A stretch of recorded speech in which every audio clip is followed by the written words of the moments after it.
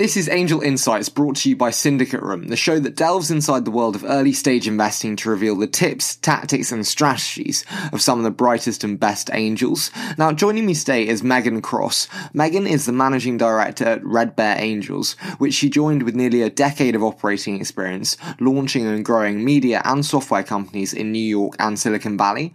As an early director at Stylecaster, Megan led the digital media conglomerate's marketing team through the business's exit to She Knows Media. Before that, Megan was in PR, helping to build Skype and Foursquare into household names. She also draws venture experience from working with Bowery Capital, Foundation Capital, Metamorphic Ventures, and Starvest Partners. And Megan is also the founder of Cross Venture Services LLC, a launch advisor to such commerce platforms as Salo, which was a Techstars 2015 company, Shareswell, and Thursday Boot Company.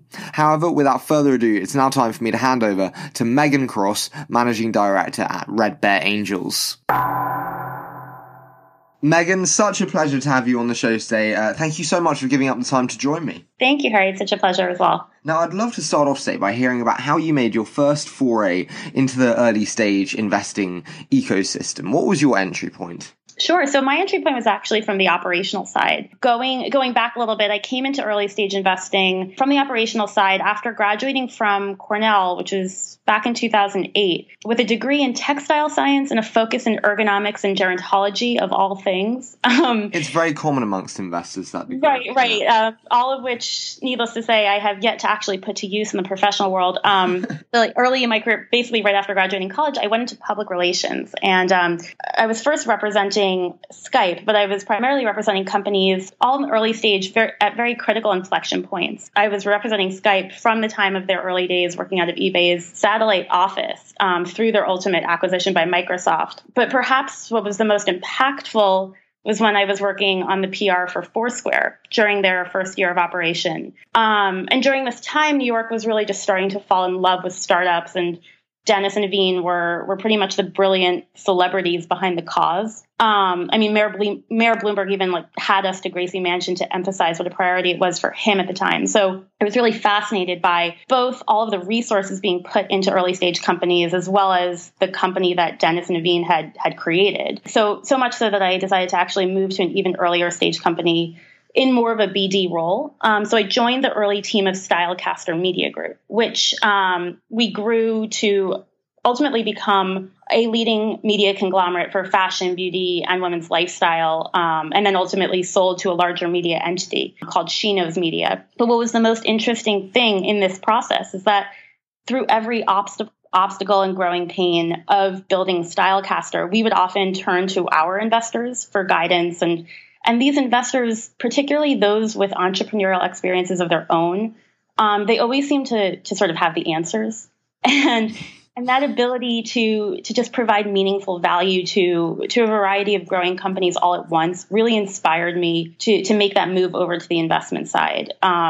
So right around the time that we were preparing to exit Stylecaster, I went back to school to get my MBA, become a bit more comfortable with the financial dynamics surrounding early stage venture. So while I was pursuing my MBA at Columbia here in New York, I worked remotely for Foundation Capital in Menlo Park, but I also did some work for Bowery Capital, Starvest Partners, and Metamorphic Ventures, all here in New York. And during this time, I actually started my own venture services LLC, through which I selectively took on startups to handle their launch strategies and work with companies like Salo, which you may have seen graduated Techstars in 2015, and Bettery, which just raised a ton from Greycroft. They're doing so well, and just helped them launch, leveraging my own PR bread and butter skills. Basically, through friends in the VC community, I got connected to Thatcher Bell, who you just met, and Sam Cizak and other fellow Cornell alumni who are now my board of advisors. And they brought me on to formally launch the operational LLC behind Red Bear Angels and manage it, given they all have their respective full-time jobs of running their own private equity and venture capital firms. So that's really how I got onto the investing side full-time. But I have to say, I do have so many questions to dig in on that. One of my first ones, going back a little to, as you said, working with the likes of Foursquare and Skype, what were your big takeaways from being kind of on the ground and in the weeds with such companies as they were scaling into hyper growth mode? Sure. So telling a story is one thing, but being able to create a conversation around that story is the most interesting inflection point I think an early stage company has. So the first time I heard a random person on the street use Skype as a verb, I can't tell you how excited I was. And the first time that I could overhear somebody in the street bragging about being a mayor or taking advantage of a deal through Foursquare. But I think probably was the most interesting to me was seeing investors provide strategic value add. I mean, we hear about value add as this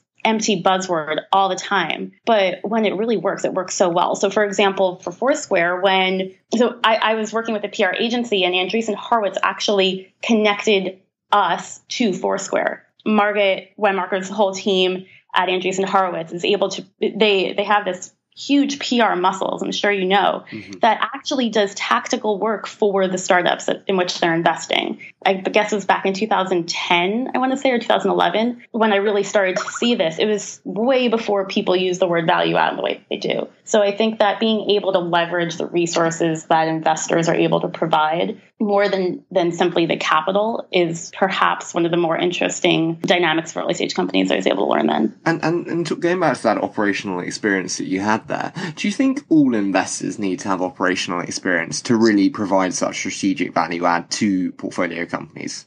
Everybody's value add is different. I personally found it really helpful when I was at Stylecaster to take notes from somebody like a Mike Kariakis, who was one of our investors and the CEO of Everyday Health, given his experience, to hear tips from him. And I think that a lot of folks at the operational level really feel that empathy, understand similar nuances to folks coming from similar backgrounds. That said, it's always helpful to have somebody with banking experience when you're going through a large transaction.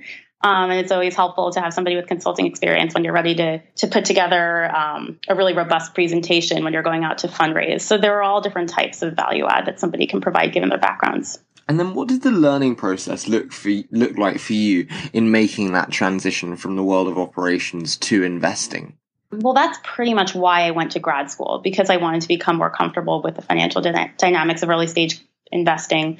But did you find that really prepared you, though, practically for the world of term sheets and kind of founder relations and deal sourcing? Term sheets, yes. Founder relations, not as much, because what's more important is actually just building the relations and getting experience, actual tangible experience. Sourcing, yes, primarily because I just rely a lot on fellow friends from my MBA program who are now principals and partners at various VC firms here in New York to share deal notes. But that's probably a personal experience.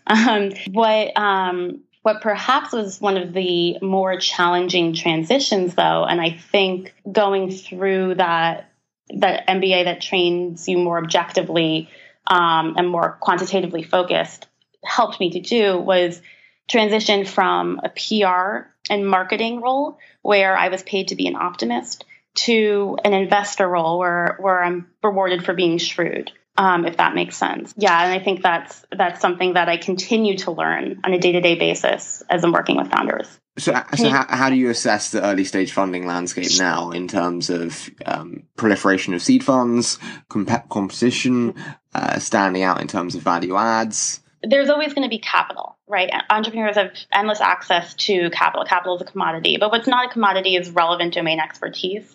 And I think entrepreneurs have the ability now to be pickier about selecting those investors who can be partners and share relevant domain and functional expertise with them post-investment. I think that's a trend that we're seeing a lot more of now. Perhaps I'm biased just coming from the angel group dynamic where we connect angel investors with the entrepreneurs based on the ways in which they can be most helpful. But I think what we're seeing more and more of is early stage founders looking to individuals or firms where they can share notes on the industry. The investor perhaps might have some great inroads in the industry that they can make in a very light and easy and transactional way.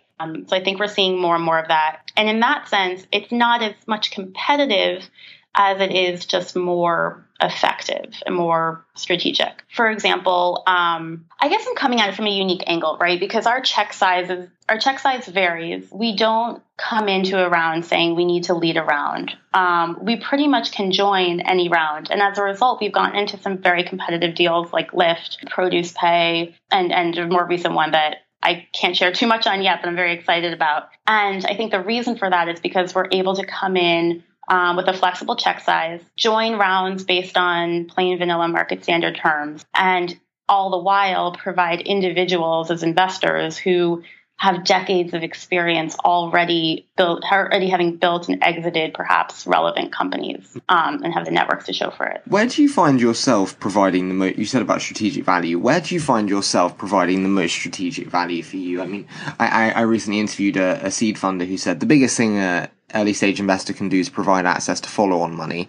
Do you agree with that? And what aspects of your strategic value add do you leverage the most? I can speak to that both in two frames of reference, both from the Red Bear Angels frame of reference, and then as a manager of Red Bear Angels myself personally. To address your question first, I think, sure, being able to provide follow-on funding is important. However, it's not necessarily required that follow-on funding comes from within the firm itself. I think being able to funnel the right opportunities to the right larger funds for follow-on financing is equally important. And that's something that we focus on, considering that not all individual angels will dip into their pockets for, seed, bridge, and Series A. Better yet, we can just pass over our pro rata or just pass over a great opportunity to a more traditional Series A investor who could then follow on for a Series B, say. From the RBA perspective, Red Bear Angels perspective, Red Bear Angels is a membership of about 380 people, all of whom have their own industries to speak for, right? So we have great medical technology experts. We have healthcare industry experts. We have, coming from the Cornell alumni base, we have a ton of hospitality experts. So you can imagine when we source a company in the hotel space, we're able to provide very meaningful introductions to not only potential investors, but also potential customers at the enterprise level, say a C-level executive from Hyatt or Hilton.